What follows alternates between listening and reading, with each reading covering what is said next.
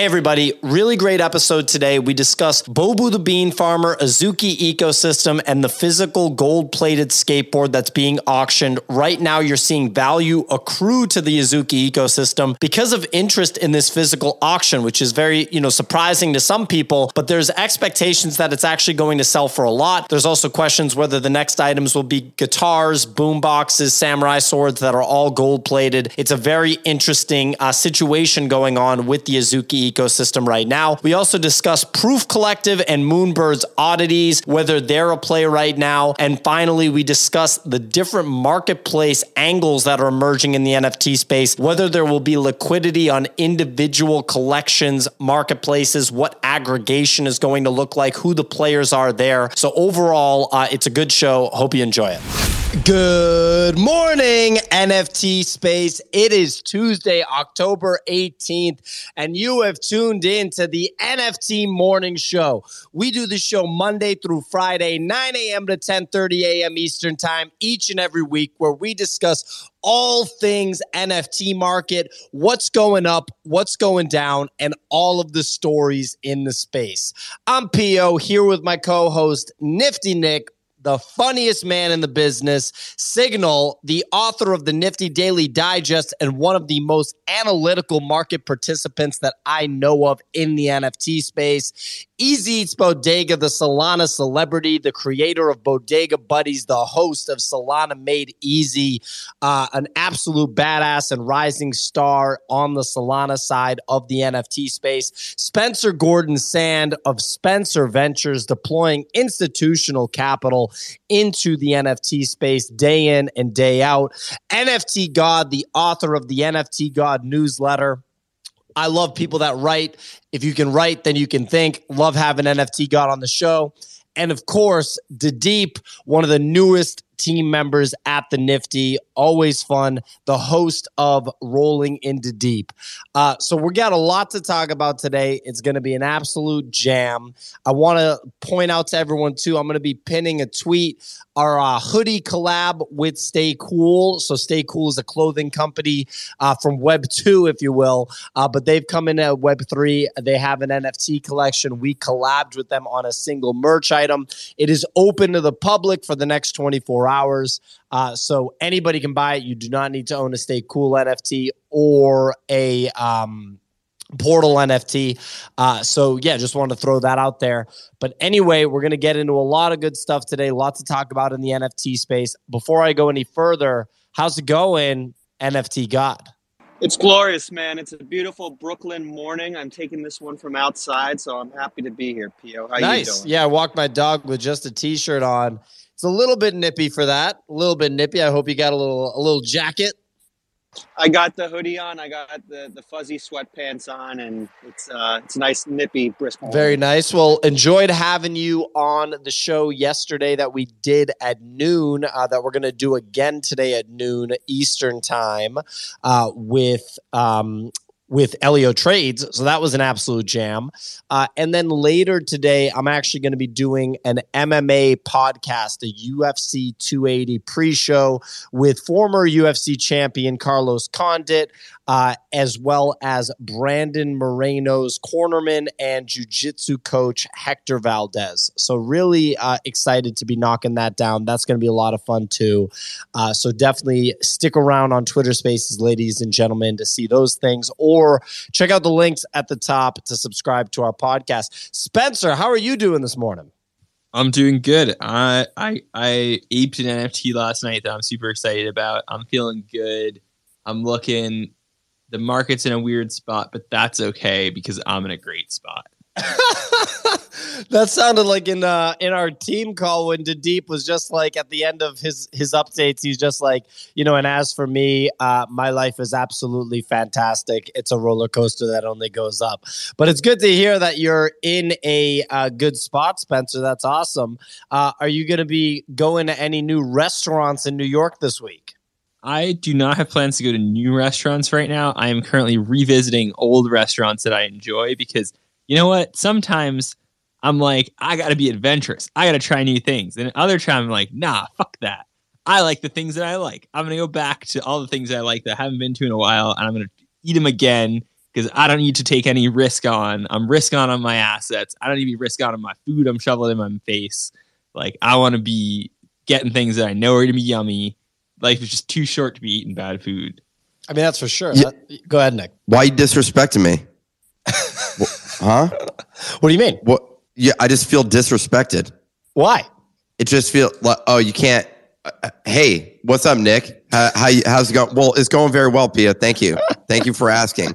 Yeah, the weather outside here in Brooklyn. I didn't go to the coffee shop because I don't know what the situation is with my current cold, but it has now more of a richness with the microphone that I'm utilizing here. It sounds great. So you would enjoy that. But if I did go there, I wouldn't be wearing anything. I would just walk naked down the street because I stopped caring, months ago. But thank you for asking. Yeah. So it's going great here. Brooklyn's looking real nice. I am right around the corner from you, but you don't need to call. You don't need to call on me. It's all good. Like, you were the man back in high school, but what happened to you? That's what I'm trying to figure out. It's a good question, man. It's great to have you back, even though you never left. You just are now physically back in Brooklyn, but obviously you didn't miss a beat while you were out in Vegas, quarantining. It sounds like you're feeling okay. You got a little bit of No, my voice is still screwed, and I can't smell. So the 5 days resolved is not the case, but I'm hoping 6 days resolved. That's what we're aiming for here. Yeah, I mean, look, everything's gonna come back. Maybe 7 days. You'll be okay. We'll do a little garlic test where I cook a bunch of garlic and you can tell me if you smell it.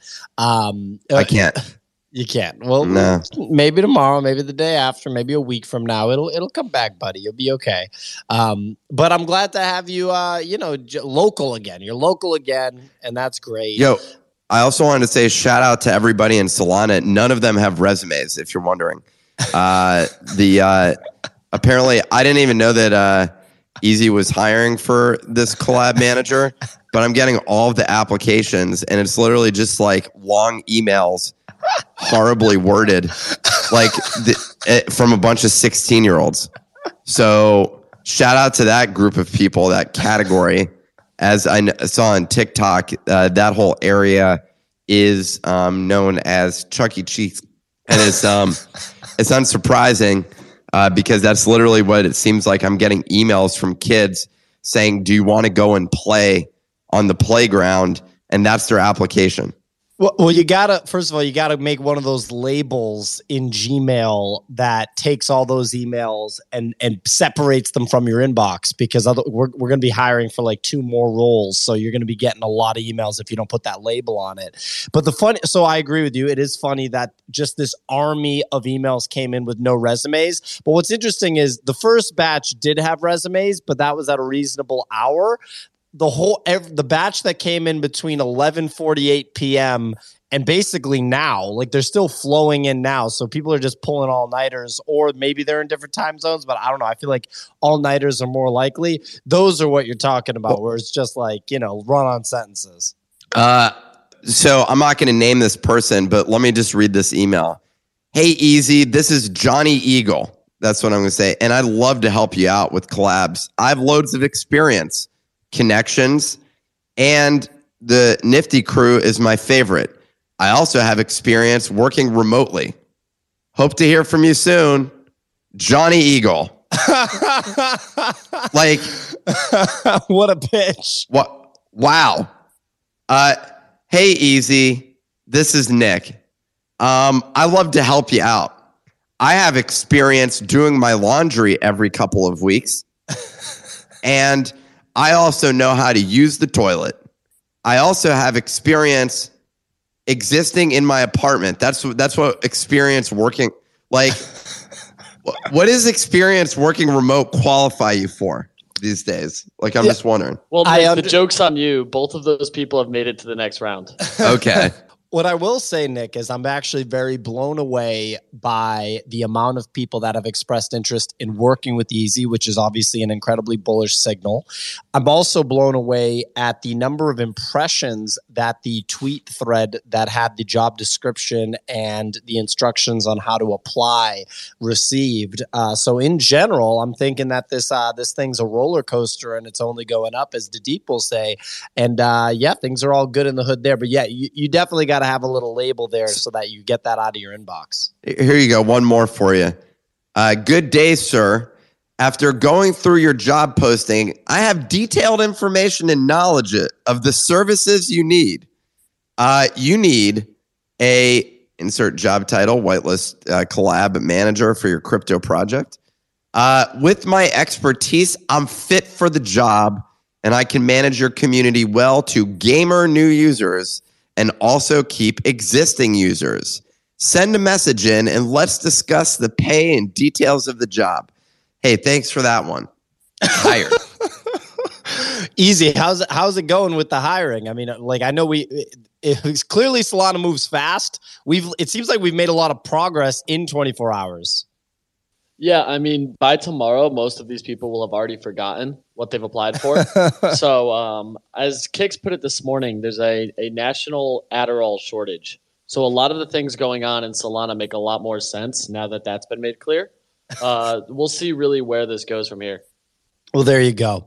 What? Don't fade the kids though. There could be a William in there. Like, I mean, there was that whale kid, and then we had William. So I reckon somewhere in this pile of just like garbage, there's probably a William in there. No, really. Like Web3 attracts some smart kids. So just like you got to have hope.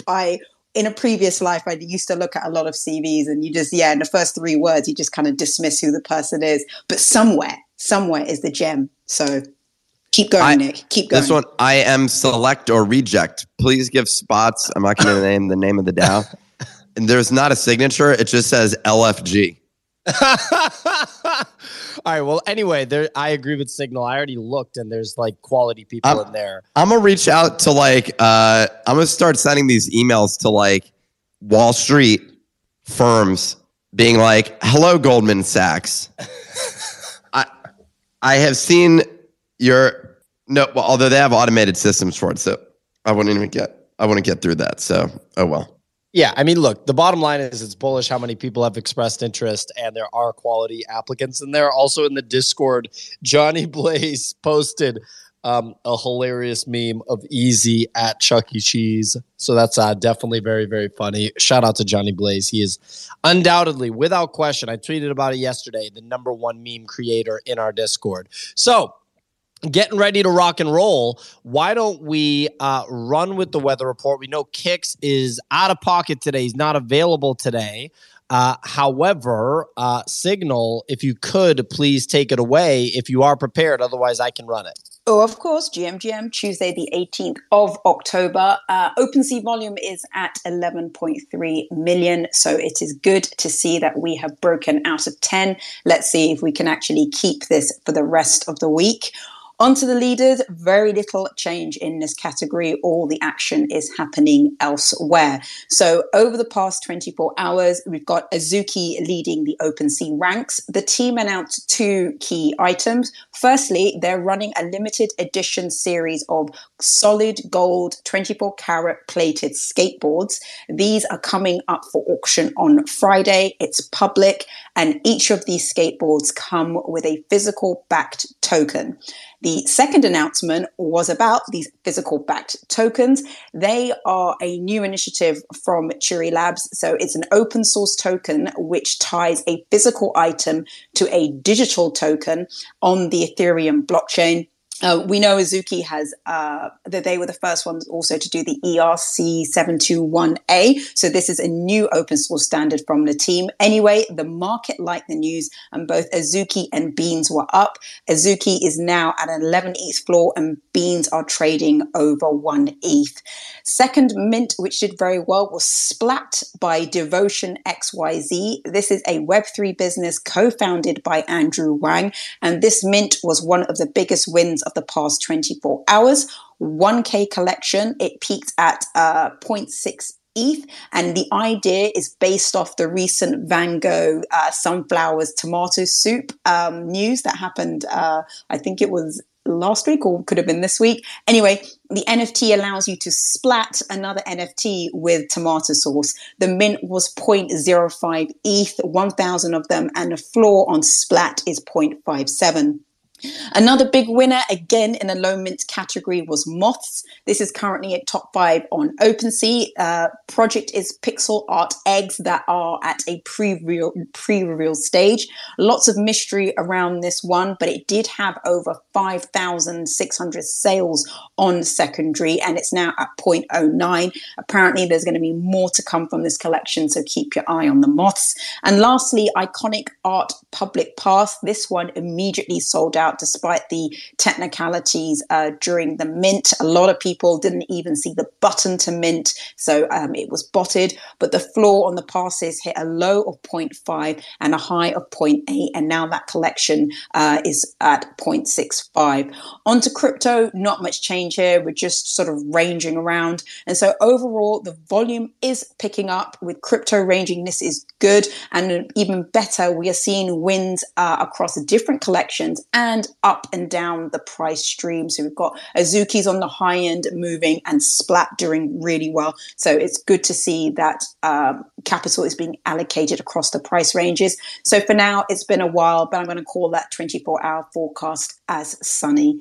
Back to you guys in the studio. Absolutely fantastic weather report signal as usual. Some other updates from the Nifty Daily Digest, which is the daily newsletter written by Signal 5 days a week. You can subscribe at thenifty.com. Crypto investigations continue after the SEC is reportedly investigating Three Arrows Capital for misleading investors, and FTX US is under investigation by Texas regulators over securities allegations. Decentraland is hosting their flagship music festival in November with more than 100 acts, including Ozzy Osbourne, Dylan Francis, and Soulja Boy. Hennessy, the cognac brand under LVMH, has partnered with Friends with Benefits DAO to introduce a luxury Web3 membership club during Miami Art Basel. Membership costs $450 and benefits include IRL events, tastings, live music, and more post-fair. Maria Bajwa, an Ape DAO board member, submitted a proposal for a $4.5 million bug bounty program to keep users safe from potential exploits, like the recent Binance hack, but if successfully passed, would delay staking by 2 to 4 weeks. And last but not least, after partnering with Gary Vaynerchuk's Web3 business, VFriends, Toys R Us announced that they are releasing NFTs on the Solana network. So they hit the nail on the head in terms of audience. Right, Nick? Toys R Us is releasing NFTs on the Solana network. What do you think of that, Nick? Well, it's a good idea. Hopefully the first one that they drop is a sandbox. And maybe talk about onboarding noobs. Let's get them while they're really young and naive, like 4 years old. I like it. Well, I think I'm hearing that some of the Solana users are now able to differentiate between a cube and a sphere. Didn't ETH just have a Rugrats drop happen? So, I mean, we're throwing FUD here, but come on. You guys already have the kids' toys taken care of, the childhood cartoons, and you expect these kids to be able to afford gas. So, yeah, I understand the FUD. Yeah, and most people on Sol that use Sol have an IQ of like 58 anyway. So I think this is the right target audience. Oh, Jesse, you got to start trading Sol more. You'd fit right in. Nick, so, I wanted to ask you, like, it will actually first, Jesse, you got your hand raised. What's going on? I mean, yeah, I picked up a couple Excuse iconic. me? Jeez Louise. Go ahead, Jesse. I caught the actual. I got some iconic yesterday. I caught one at the bottom at 0.5 on someone accepted my ETH offer.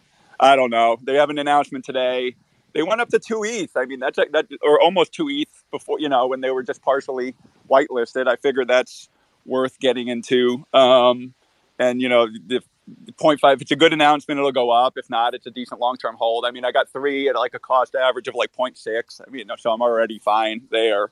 I figure, if they go to 1, I'll sell a couple and maybe hold one. But can you clarify that the Azuki thing literally like you have an opportunity to bid on another expensive NFT? That I'm not. No, so you get to bid on their skateboards. So these are real skateboards. The idea is that it's obviously a luxury item, 24 karat gold, solid. They say don't skate them because apparently they're very heavy. Shipping worldwide, they said even the shipping is being done by sort of a fine art company. So that's what's happening on Azuki.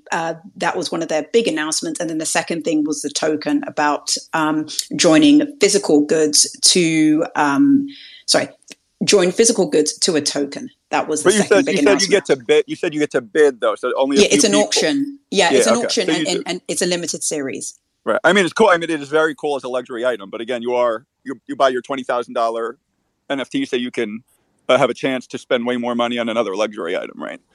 That would be relevant, in my opinion, if it was like a Bored Ape Yacht Club skateboard, right? Because Crossover hit Bored Ape Yacht Club, at this point established itself as like an important NFT brand. Azuki, I think really, like the holders really, really want it to be that, but I don't think that we're there yet. We're just not there yet.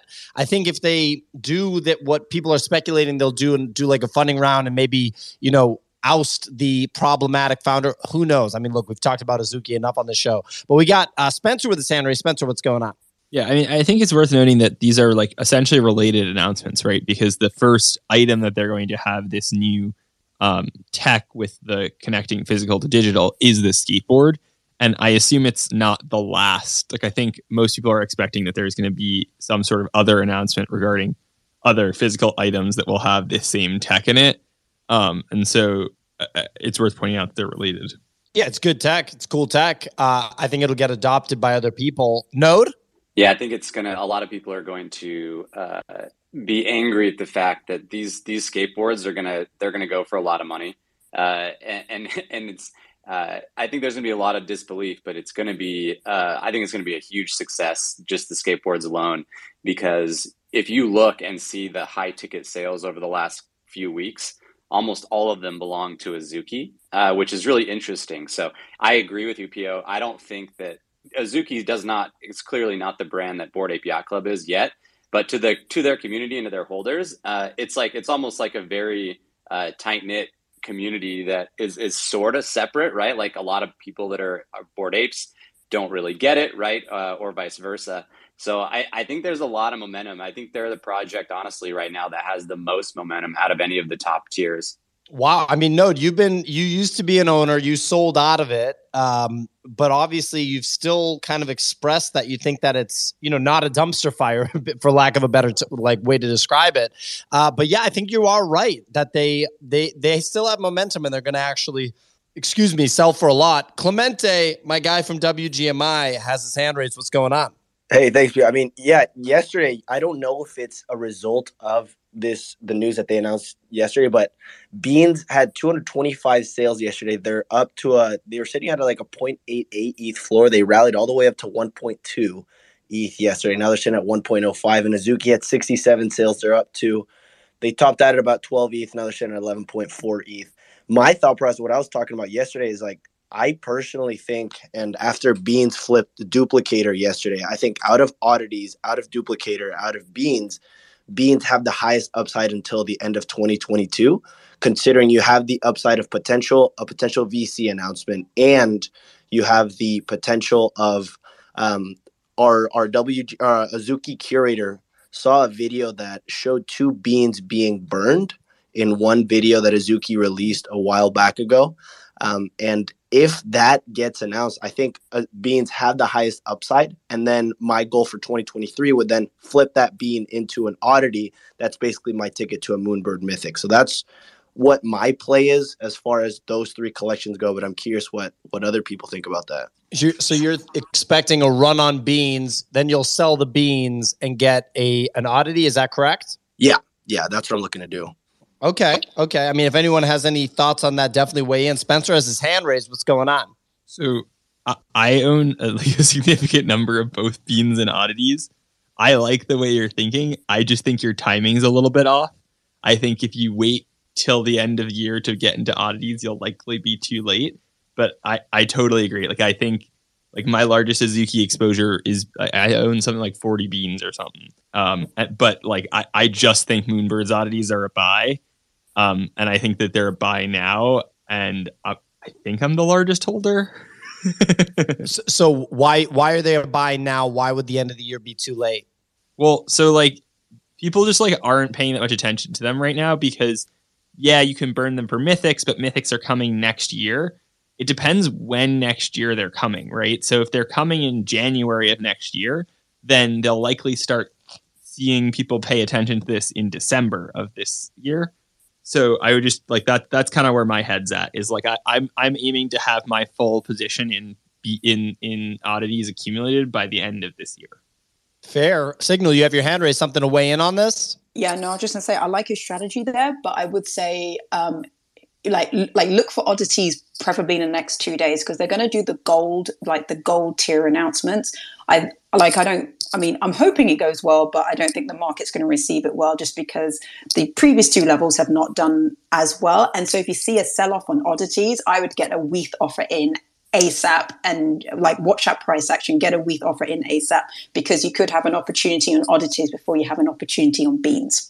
So do you think it's likely that we see a sell-off on oddities in the next 72 hours? Like it depends what happens on the gold tier, but previously the market hasn't been happy with the fanny packs and the socks, and I don't know what's going to happen on the gold. But all I'm saying is that if you do see price action where the market's not happen, oddities will go down. That's when I would get a WETH offer in and try and snag one.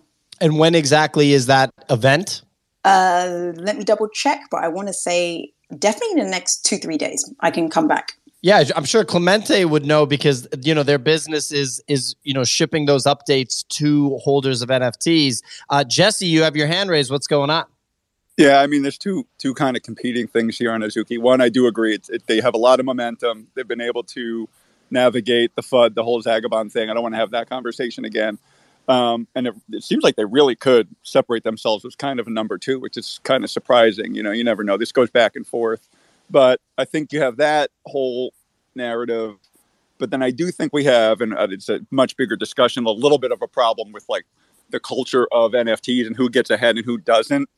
And I was just listening to a podcast with Ben Horowitz, who I don't even like these guys, but he was talking about the culture of, a company. And like the culture is not the mission statement. That's like a nothing burger. You follow the culture of a company by seeing who gets ahead. And if the people that get ahead, if they're like stealing, other people's ideas and interrupting other people, then that's who you follow.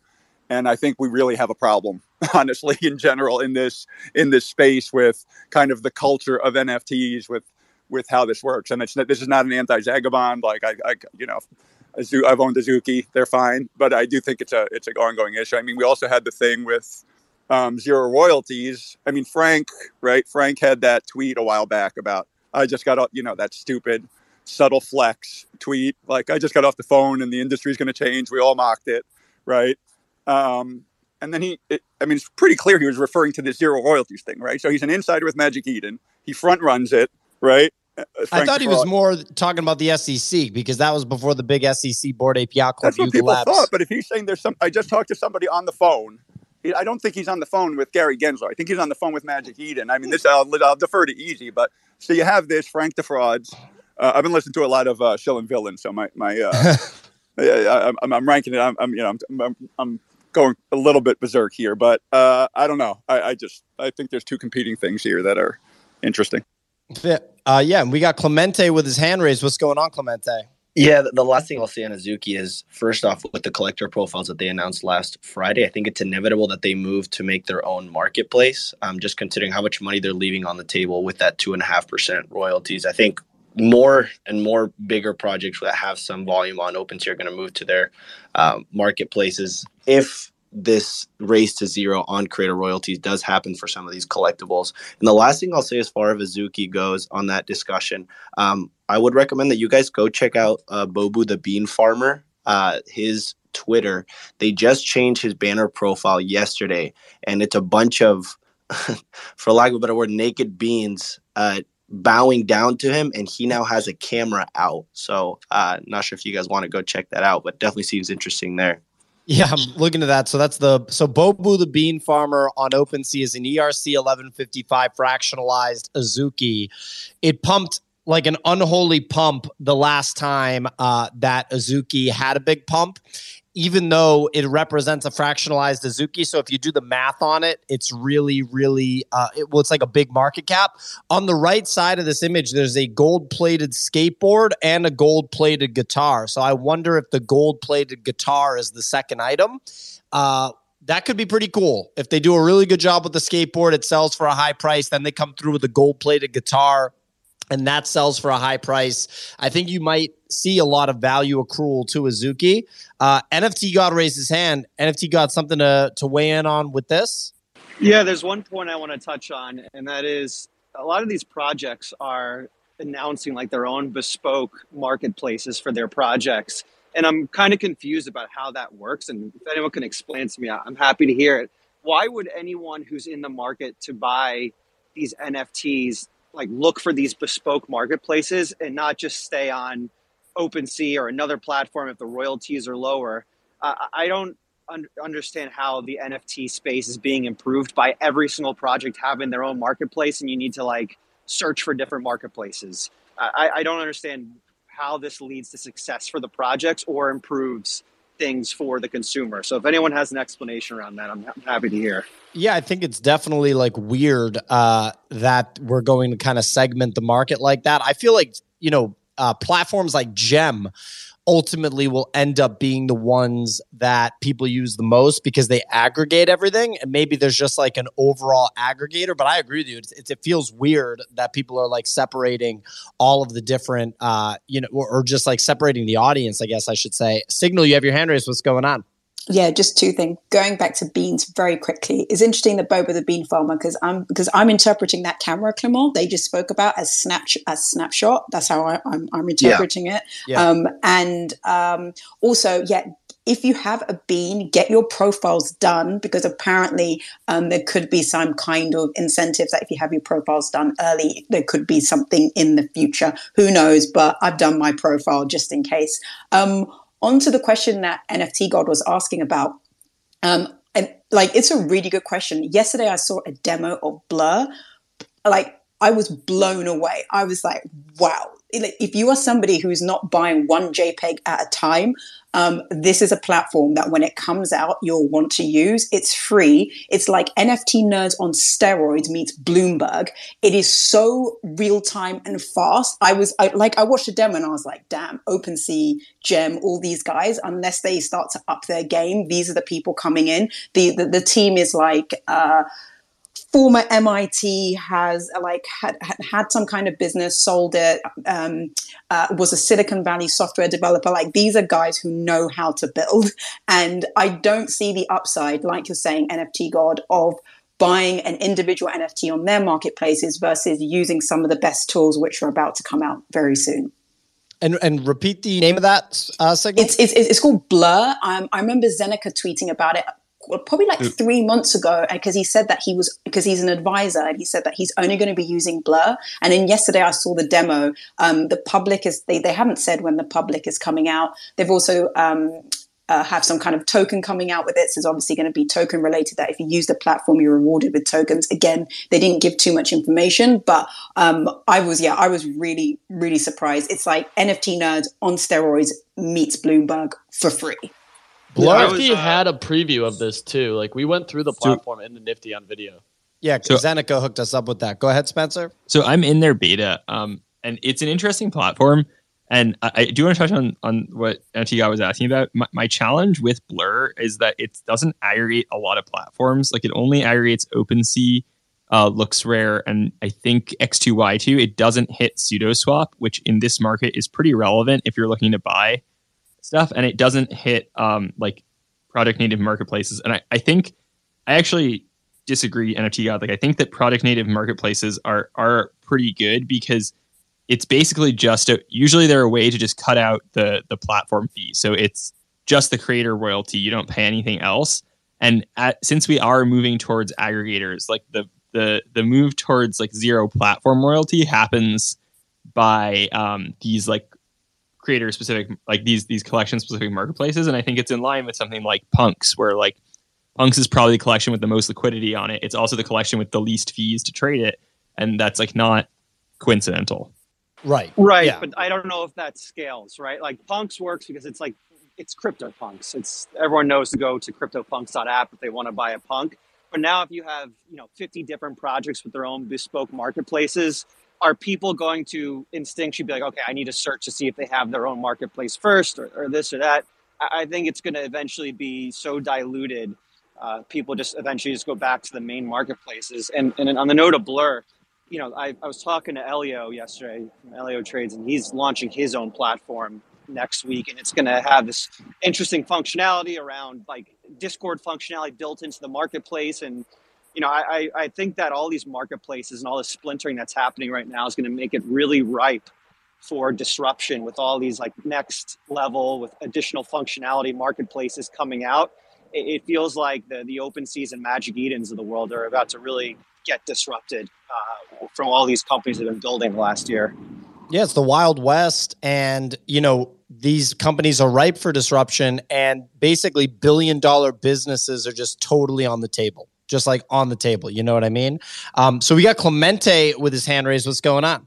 Yeah, last thing I'll say on the specific websites or everyone having their own marketplace, I think that the main argument that you have for it, and like just for example, when you look at Azuki and Beans, over the last 30 days, they've done 5,000 ETH in volume on OpenSea. So that's about 125 ETH just going out of the Azuki ecosystems or out of the Azuki holders' hands and into OpenSea's pocket. So I think that's the main argument for it there. And then on the flip side is like, why would people want to pay or go to their marketplace? I think when you look at their super fans and some of the people that want to support them, I think the same dynamic will play out where people are like, hey, why did people vote to raise Genuine Undead's royalties last week? Well, it's because that 2.5% additional fee is going to go towards a community wallet that's going to support the ecosystem, right? So when you look at the marketplace fees, if you charge 2.5%, you charge 2%, and 1% of that goes towards the Azuki community wallet that's going to be used to fund community events, X, Y, and Z. I think that is what will draw people to it.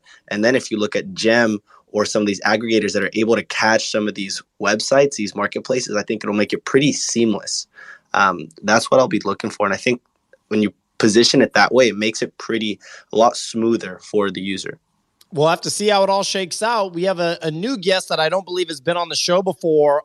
He says that you are a misfit. You're representing No Ceilings. I don't know if that's in reference to the Lil Wayne mixtape. And you're saying chaos is a ladder. You're repping an MFer as your profile picture. Faded Alpha, welcome to the show. I appreciate it. Thank you very much. I just wanted to comment on the Azuki stuff. And I also do want to give credit where credit's due. I was talking to two Azukis earlier, and it was their thoughts, not mine. But in terms of this new physical token, I think people need to take a step back and realize that, you look at Supreme's model, you look at Nike with secondary shoe models. I'm pretty sure Azuki is planning to come out with some physical kind of part to their whole empire.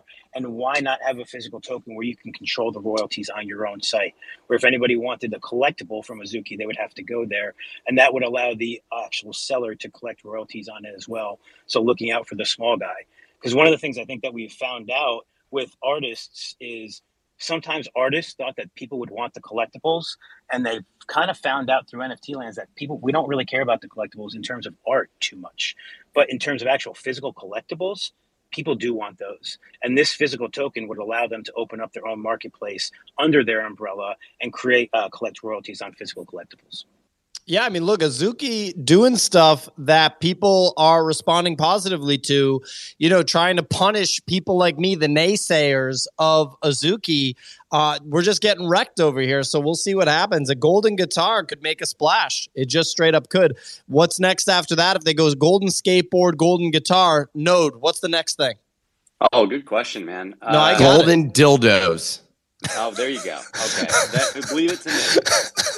But no, seriously, there's one thing in my head. I thought it might pop into your head. Maybe it's too early in the morning. Golden skateboard, golden guitar, golden what? Dude, I have no idea. Dildos. I'm going to go with golden shoes, golden rims. What else we got here? Golden boombox. Oh yeah, that one's obvious. It should have popped into my head considering I had a boombox Suzuki. That is Yep. very clear. Definitely too early for me. But I really think people are going to be surprised at how much demand there is. I've seen a few Azukis talking about trying to form, little DAOs in order to buy the golden skateboard. So I think it's gonna to a lot of people's chagrin. Poor Jesse over there. He's just gonna keep beating his head up against the wall because Azuki's just gonna continue to run, and he's not gonna be happy about it. But it's gonna happen, man. Yeah, and so someone also just tweeted at me golden samurai sword. That's one that I hadn't thought of. That's definitely a good one. Faded. Yeah, I'll just finish on this point. You got to. They also let it known that they thought these jackets. They've been talking about them retailing for $2,000, and when they came out with the token for the jackets, it dropped down where you could collect it on secondary for much lower. So this is a way to control the prices on the secondary as well. And maybe it's a golden jacket that's next. Yeah, that could happen too. I mean, look, we'll have to see what the story is with Azuki. I still have a lot of question marks. I'm not deploying capital, but smart people on stage like Spencer own the assets, so that's definitely interesting. So I let a new speaker on stage. Hey, Pio. Yeah. Hey, I just wanted to apologize. You were being serious about which of these Azuki items comes next, and I'm out here thinking that it was time for a joke. Egg on my face situation, I'm sitting here out thinking, dildos, ha ha ha. But no, we're serious about this. I just need to apologize. This is just egg on my face, Oh no, there's no egg on your face. This is just egg on my face. So there's no egg on your face, Nick. That's number one. All over it. I got egg. It's like over easy, Oh my God. Cooked on the face. Sunny side up.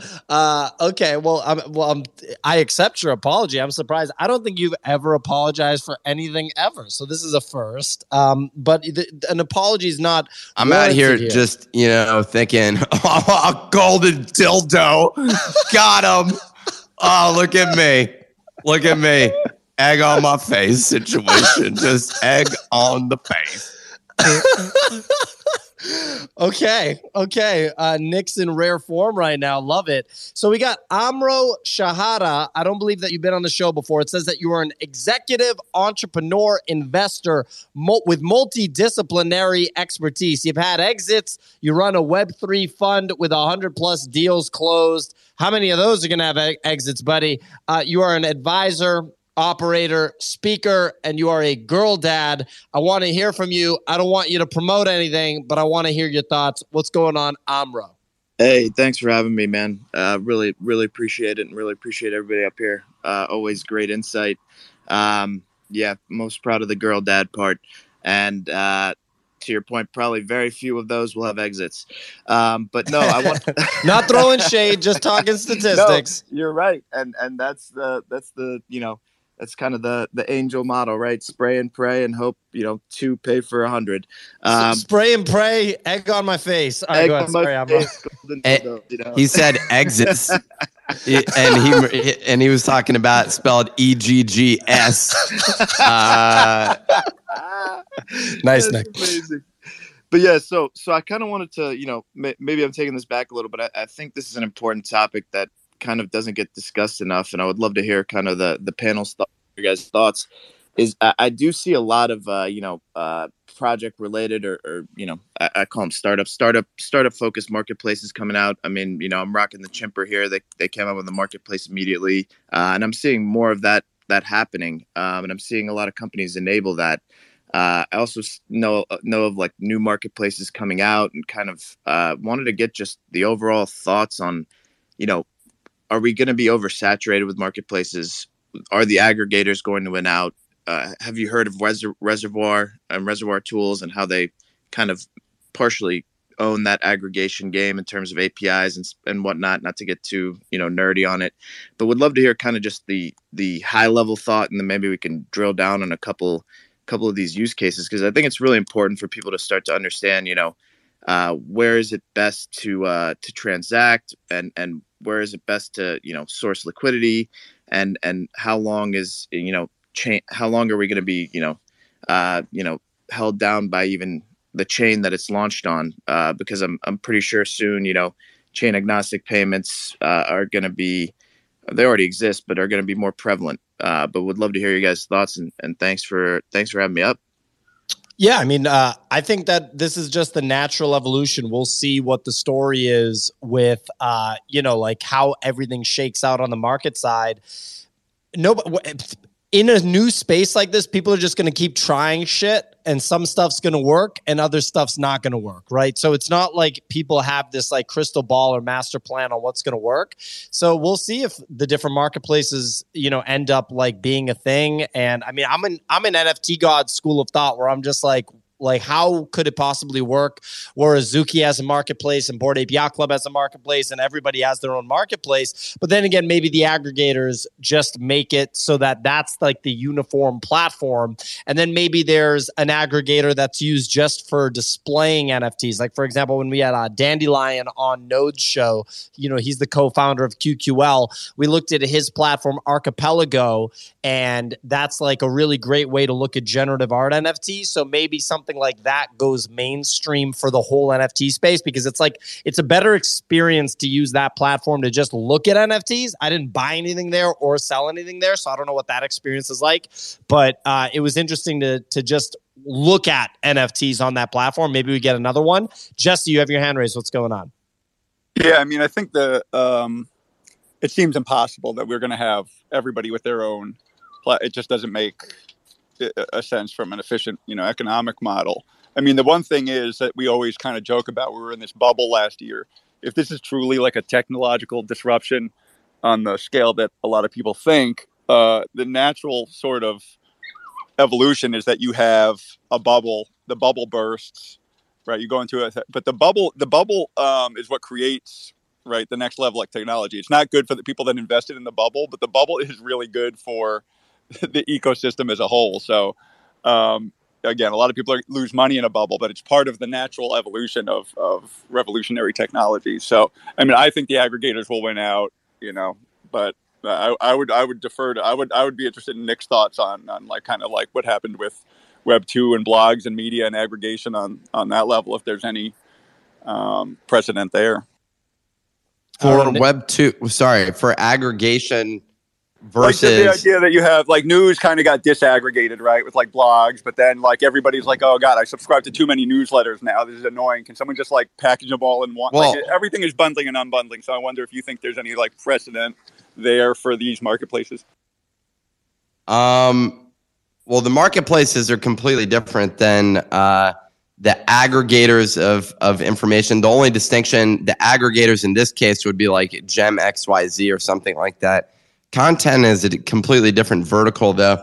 Pio, I also just wanted to say, apologies for the golden dildo joke.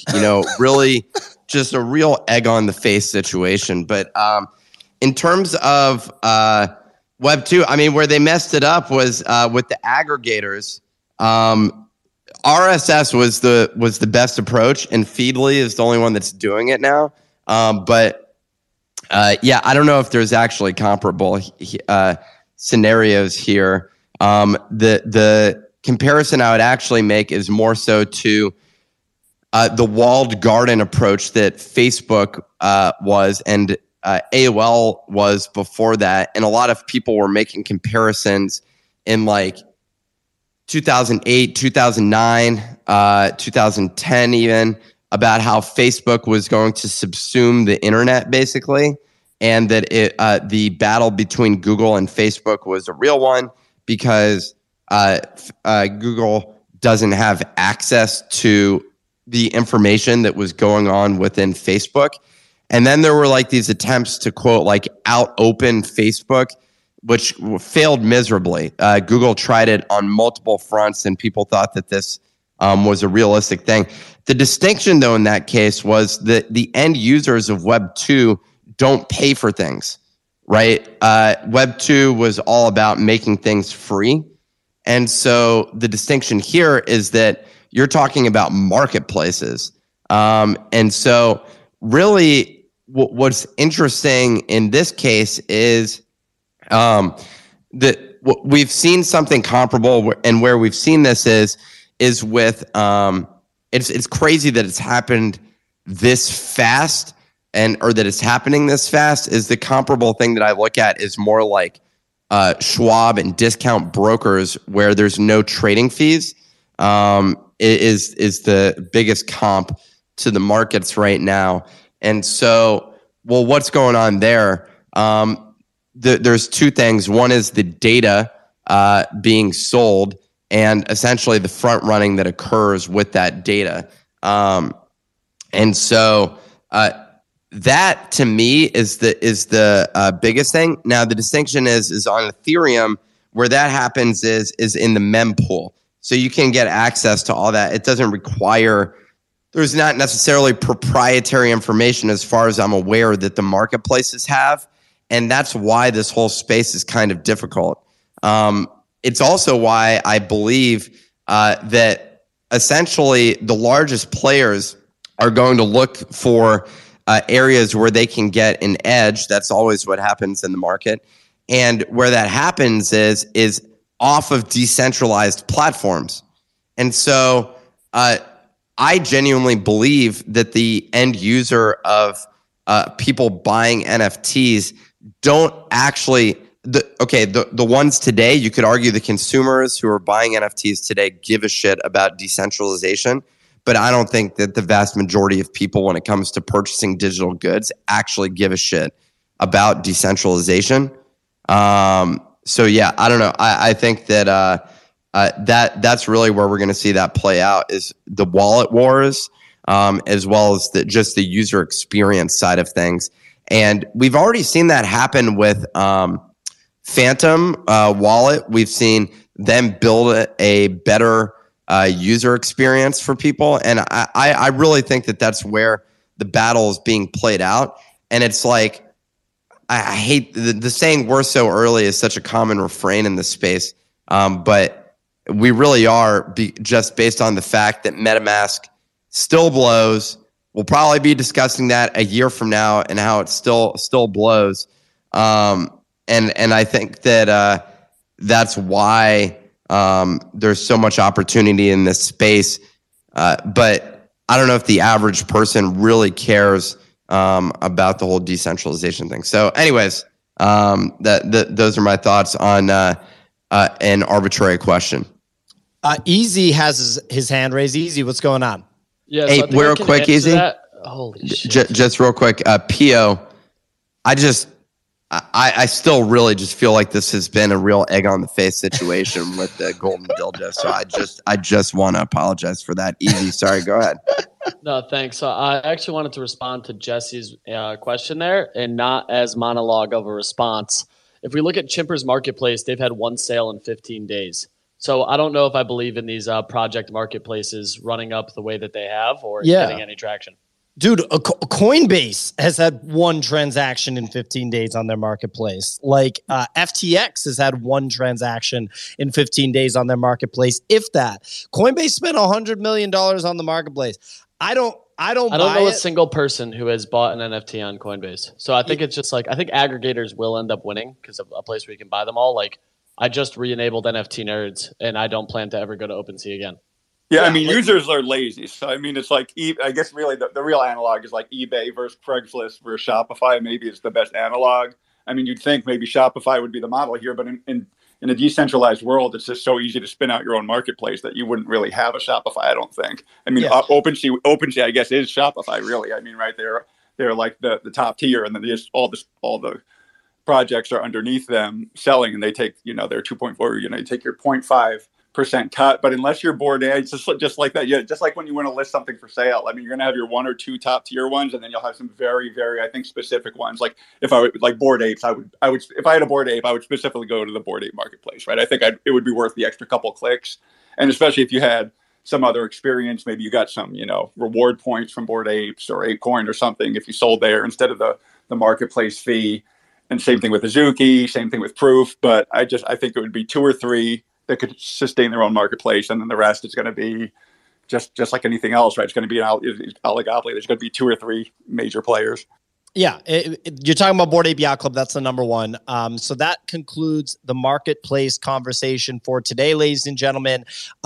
Pinned to the top is our collab with Stay Cool. It is our first merch item. It's a single item, and it's a collab item with Stay Cool. If you think it's dope, you should pick it up. It's a free hoodie. It's not free. It's open to the public. I got the price wrong. If you think it's dope, you should pick it up. If you think that buying the very first merch item that's been put out in our ecosystem is a smart decision, you should also pick it up too. Yeah. If you think it's a smart decision, because it's comparable to like Michael Jackson when he released his first merch. I don't remember if you, or I don't know if you recall that, Pio, but I feel like it's sort of one of those things. It was one of the early, breakout moments when you think back to, he was still part of a group of 5. I don't know if you know this. And the Jackson 5.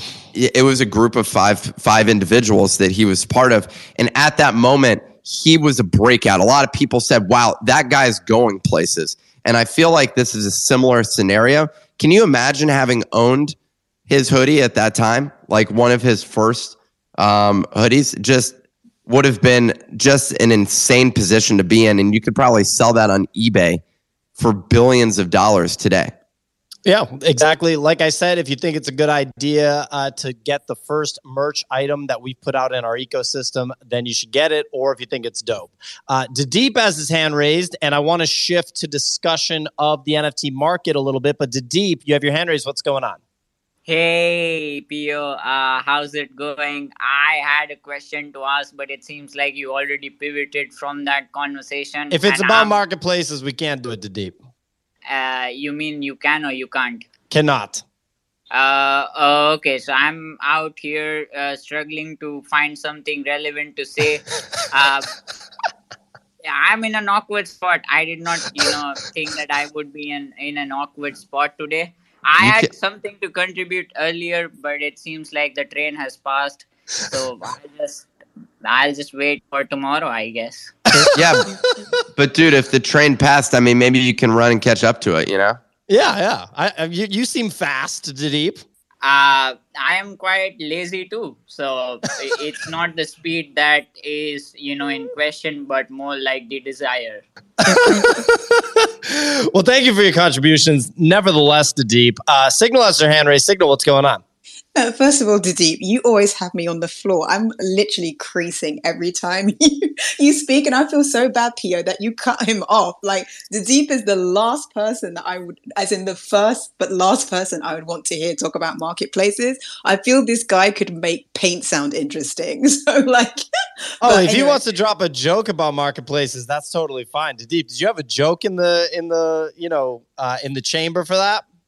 I mean, their entire decision making has been a joke, especially, talking about my favorite marketplace. So I don't really need to make jokes. I think they're doing it themselves. So I'm just out here waiting that, all of this stops. So yeah, Pio, I don't want to make a joke on my favorite launchpad or marketplace. Yeah. They're making the joke themselves. Signal, was there something else you wanted to contribute? Yeah, it was merch, actually. So I bought VFriends very early. Like, I minted it and then I sold them because, for whatever reason, I sold them. But I actually really like this whole who is going to be that Disney that we keep talking about. Like, whose IP is actually going to make it to Disney? And there's very few people who I think can actually do it. Arcode is definitely one, I think. And another one that I do think, I know everyone's going to hate me for this, but I do think Gary Vee can do it because he has the capital, the experience, the connections. He's bought and sold several businesses of his own. So I took a little bet on the ecosystem, which is not tying up 5 or 6 ETH, but instead I bought the... I can't believe I'm saying this. I bought the Toys R Us toys. Oh yeah. just wait me out. Hear me out, people. I know you're all laughing at me being ha ha ha. It is a $30 bet. Why? Because I think he can do it.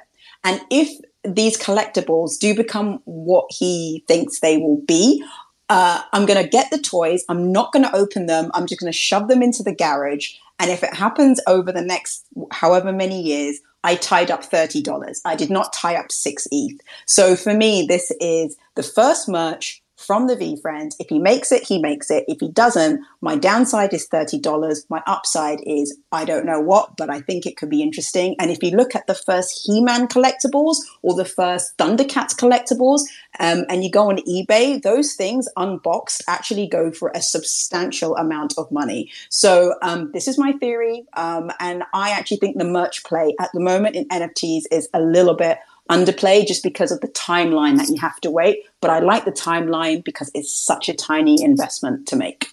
Very nice. I mean, look, we made the investment in the physical books and it paid off. Obviously, that was in a shorter time horizon. But if you're thinking, like, Gary Vee knows physical collectibles better than he knows digital collectibles. That's literally the thing that he's been trading his entire, life. And so, I'd say that, at the end of the day, this is definitely something that I would tie up $30 and I'll have to consider popping onto the site and doing it. Nick, I wanted to ask you, we had our show with Elio Trades yesterday afternoon. I felt like he was very prepared. He had a lot of kind of analysis to share. He sounded quite intelligent, and I was realizing how big of a failure continue. It just felt like another egg on the face situation. That's what I was going to say, because there he was prepared, like just the leader that he is, and then I thought to myself, what's going on our, we need that research team the same way that he does, so that we can show up there and be articulate about the state of macroeconomic conditions. But what was your question? Well, did anything that he say get your gears turning, about either the macro conditions or NFT specific stuff? I'd just be curious if anything left an impression on you, because I like the way that you think through some of this stuff. No, not at all. But his preparation left an indelible mark on me. And I'd say, but as a whole, no, I mean, that was one of the most bearish conversations that I've had in a bit. And simultaneously long-term bullish. But no, what in the context of what, just anything that he said? Yeah. Anything. Did anything mean anything to you? It sounds like you're grasping at straws for. No, it sounds like you're not playing ball. You're not going long. No. Literally, in the middle of the route, you're stopping and saying, "Wait, what was the route?" No, that's not the case. You're literally barbecuing yourself with egg on your face. No, the only thing was actually the sheer level of preparation with the insight that he had in terms of research. And I think that was the biggest thing and some of the stuff that he's researching, it sounds like he's shifted broadly to a more macro perspective from where he started, which was narrow focused on crypto. And the shift, which also happened, which he was describing, was we haven't seen anything like this in the state of inflation and the impact that it has on crypto. We haven't been here before since we've had a 12-year bull run or however long it's been. And I think that there's a lot of question marks. That was the biggest conclusion after all of it. Also, Signal and yourself were both referencing the Ray Dalio video. I'm blanking on the name of what that video was. Machine. Yeah, the economic machine. I didn't need to watch it because I'm already, fully aware of it, and so a lot of people don't realize the deep level of intelligence that I bring to everything. But yeah, I'm actually going to end up watching that video. But I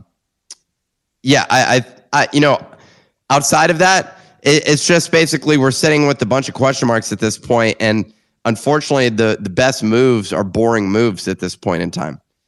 It's really invest in building out audience. That was NFT Guide was emphasizing that as well. We were also discussing that the other aspect is, buy as it goes down because there is an opportunity to, generate sort of life-changing returns, but it may be over, 5, 10, 20-year period. And that was basically the two main conclusions of that whole conversation. Thank you. There you go, Nick. So I got NFT God. NFT God, what do you think? Sorry, what was the response you were looking for there, NFT Pia? Geez, I mean, it just feels like an egg on the face situation that you're throwing. You're now throwing eggs at me. NFT God. Yeah. Okay. There we go. NFT God. What do you think of Spencer and the Moonbirds oddities, thesis right now? Like, NFT God owns a Mutant Ape. You've been a bear about some other NFT assets. I think when you think about the top 15, the Proof ecosystem, Kevin Rose, that's one that in theory I would imagine that you'd want to bet on. But I'd just be curious from your take, because I know that you think through these things and that you're able to identify profitable opportunities in the space. What do you think of oddities? I'm really bored of the narrative that these projects are going with, which is like, let's release sub collections and then let's allow you to burn them to get another sub collection a year from now. It's just, to me, it's just like more Ponzi-nomics, just disguised as burning mechanisms or rewarding original holders. You got, I guess apparently Beans are doing that now. You have that for the second Moonbirds collection. This Moonbirds is cool, and I'm a big fan of Kevin Rose and everything he's accomplished, and I really like the art. But I haven't seen anything yet that makes me think, okay, the value of this will be higher in 2 years than it is now, right? Like the fanny packs, all that cool. The social media platform that he's building out seems relatively interesting, but I don't love the narrative that they're doing, which is we're just going to keep rewarding original holders with fanny packs and burning mechanisms and things like that. I'm really waiting for a project that can come out and do something truly unique and do something that's different than just how can we build the biggest Ponzi-nomic machine we can. So I like the art. Azuki, I'm always intrigued by, because people are like, oh, as long as that guy's there, I'm never going to buy. Well, okay, what happens when they kick him out? Are people going to rush in? So wouldn't the time to buy be now while the guy is still there and people are waiting for him to get kicked out? So I like the way you're thinking about that for sure. Yeah, it seems like everyone's just waiting for him to get kicked out to buy. So wouldn't you want to get in before everyone else? I don't know, but I'm not in the market to spend 12 ETH just on an anime project. But that's how I see Moonbirds and Azuki. I know I usually come with the bearish takes, but if 99% of projects are going to zero, then I feel like 99% of your take should be bearish. So that's how I'm looking at things. There you go. Spencer raised his hand during that. Something to add? Yeah, I mean, I just think it's important to state like what the thesis I think on Moonbirds Oddities is, which is that Andreessen backed Proof with a token warrant in their venture round, and so their exit liquidity on that trade is a token. If you look at the market cap, it's like sub 100 mil for Oddities, which implies it'll be like 120 mil market cap on like the full secondary collection. If you assume that gets like 20% or 10% even of the total token supply, then like your token market cap doesn't need to be that high for you to have a really good return on just the token that you get airdropped. And so that's kind of how I'm thinking about this. It's just like, we saw this play out with ApeCoin. There's a lot more liquidity in the like coin market than there is in the NFT market. The exit liquidity for venture investors is in the coin market, not the NFT market, but they tend to airdrop to the NFT holders. And so if you just follow that thought pattern, that again, like is just, we know there's a token coming. We know it's A16Z backed. We know that's their exit liquidity on their trade of venture backing them. So they have to at least recover the 50 million they put in, right? And they're not going to recover $50 million on a $100 million cap token. It's probably going to be at least $1 billion market cap at the end of the day. They're really good at driving token value.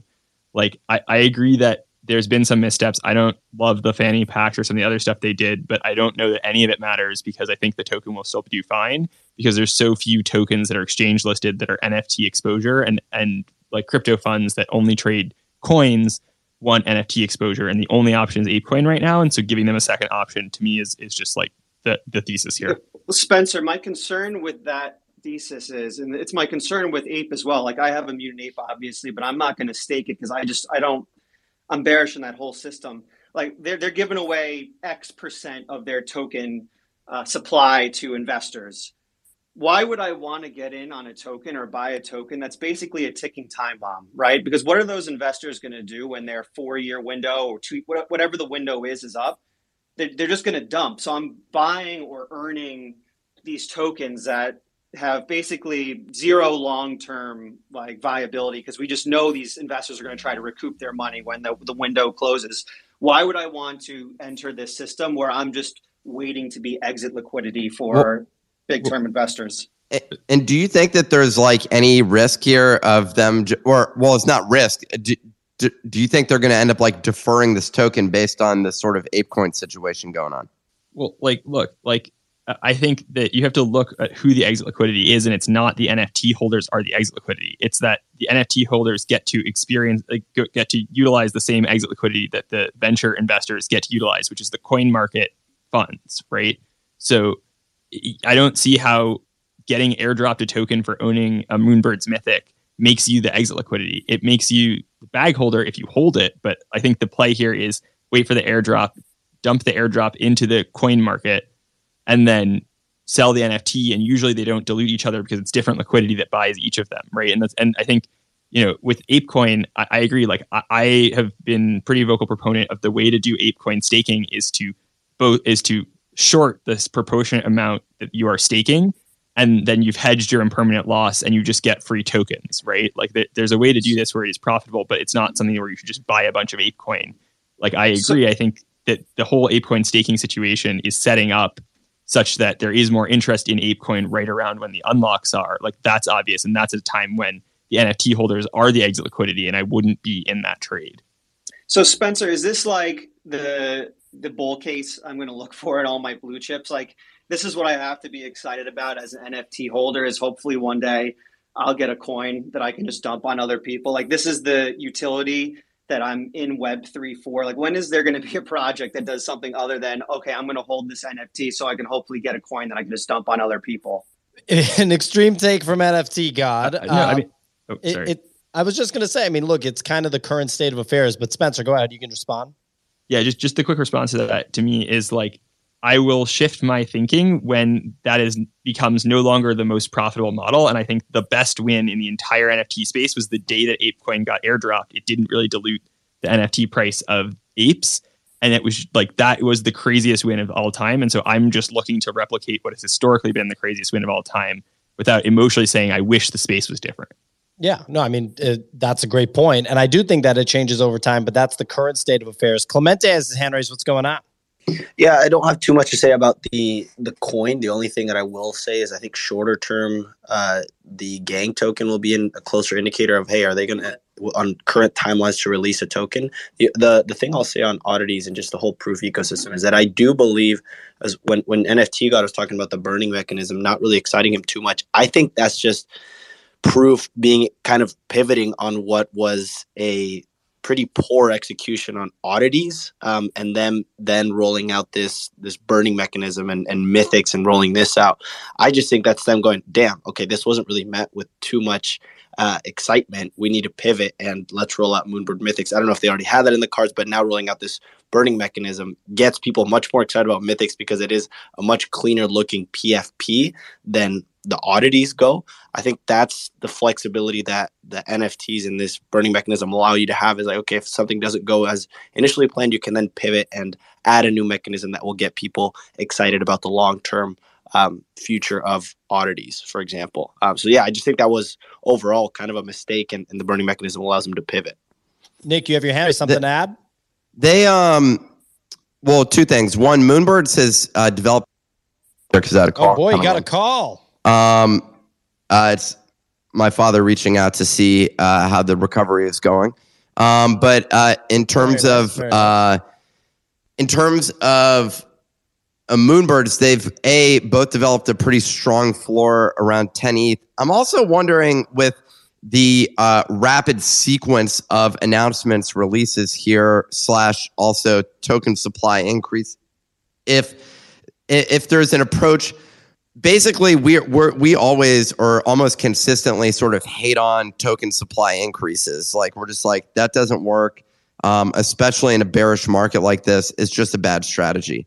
But I'm wondering if there's a more bullish spin on this, which is, if you're going to do it, you got to go all in, basically, and you do it quickly and or you just do it rapidly and you dilute the supply in one fell swoop and then allow the market over time to kind of pick back up.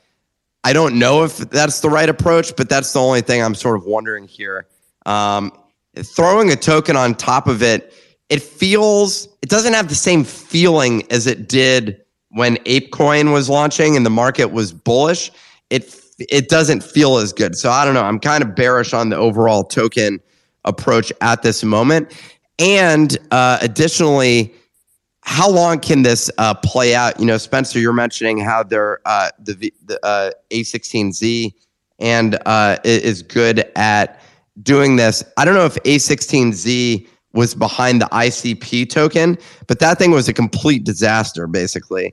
And all the investors dumped on consumers. I put in $1,000 and lost 90% of the value within a couple of weeks. So that was pretty fun.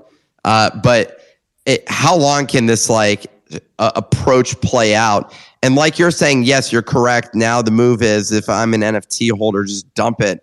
But it's such a weird dynamic.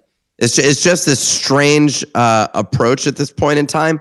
And the tokens now are really just viewed as these liquidity events and nothing else, and that there's not utility being delivered to them. It is a challenging thing.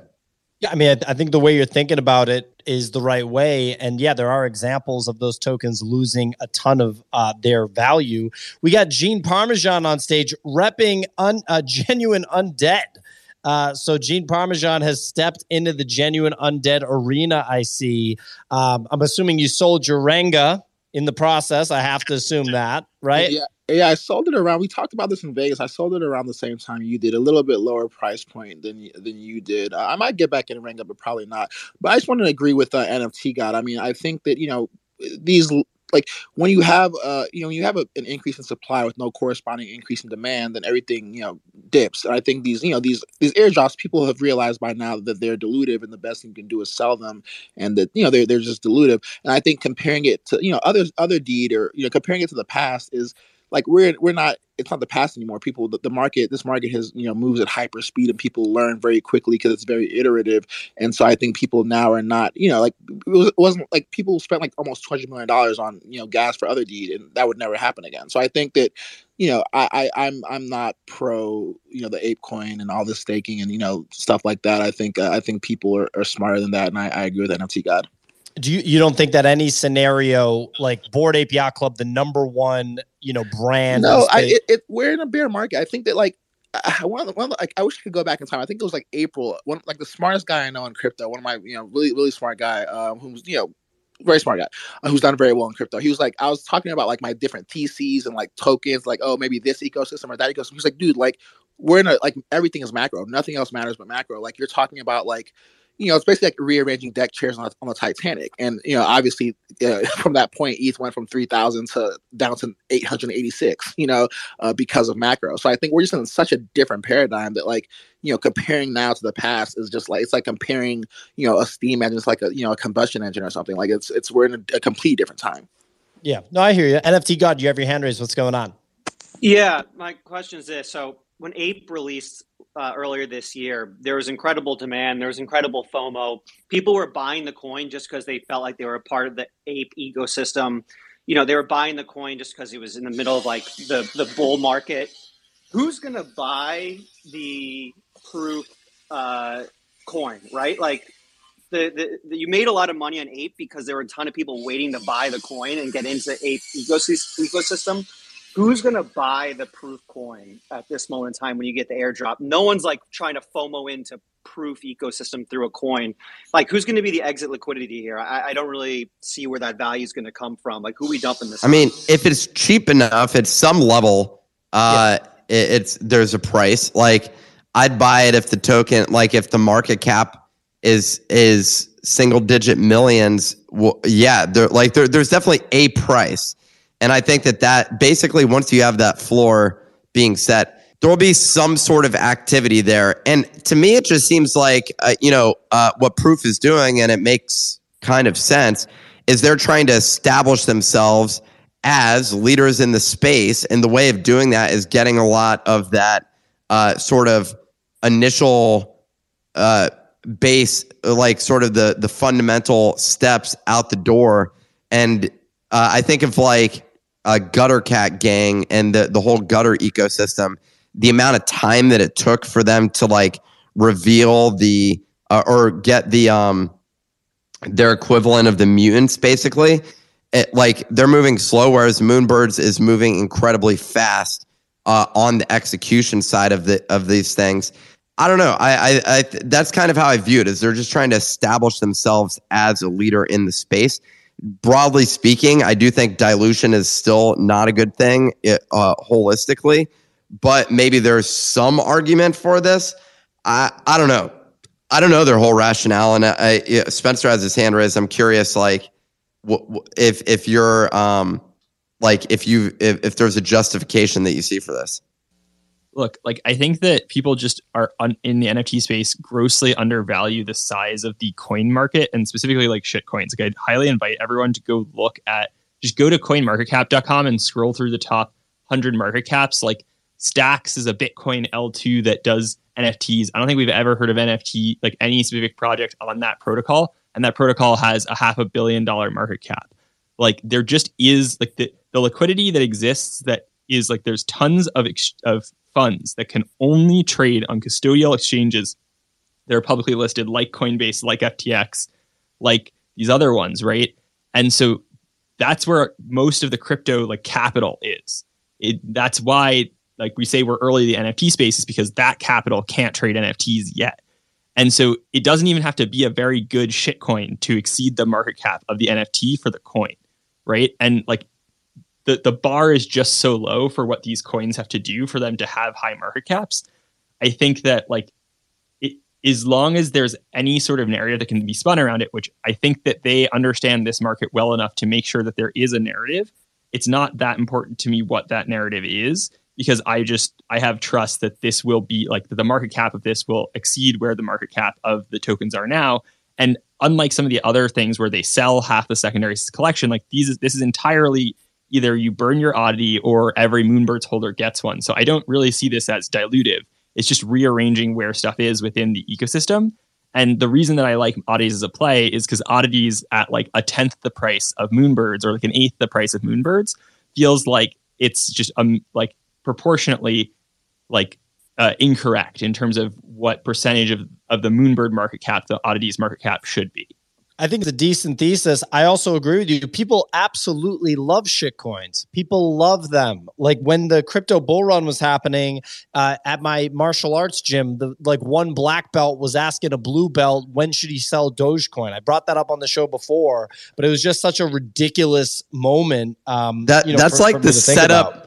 That's the setup for a joke right there. I feel like so a black belt's talking to a blue belt. I mean, it's true. Well, I'm curious. What's the distinction? What if the blue belt was asking the black belt?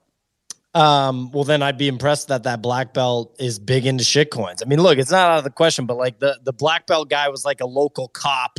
The blue belt guy was like this big meathead kind of guy.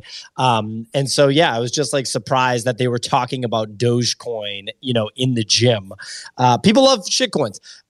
It remains to be seen if people love NFT shitcoins. It seems like anything with NFT has a little bit of a stink on it to the mainstream public. Look, ladies and gentlemen, that's our show for today. We do this show Monday through Friday, 9 a.m. to 10:30 a.m. Catch us in 90 minutes for about an hour-long show with LEO Trades. A little bit of a different style, a little bit of a West Coast time slot. Check out the tweet pinned to the top with our first official merch collaboration ever. It's with Stay Cool. It's a single item. It's a sweatshirt. It's in Stay Cool style graphic. I'm seeing similar reactions to people that say, what do I get for the NFT, are also saying, what's up with the design?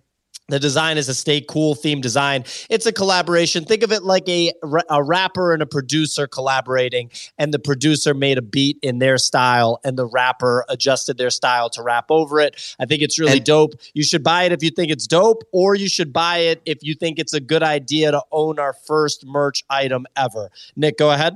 Yeah, and I was going to say, and imagine like that rap album just absolutely sucking, like that being one of the situations there after no, I'm just kidding. Check it out. It's a collaboration. We'll catch you guys tomorrow.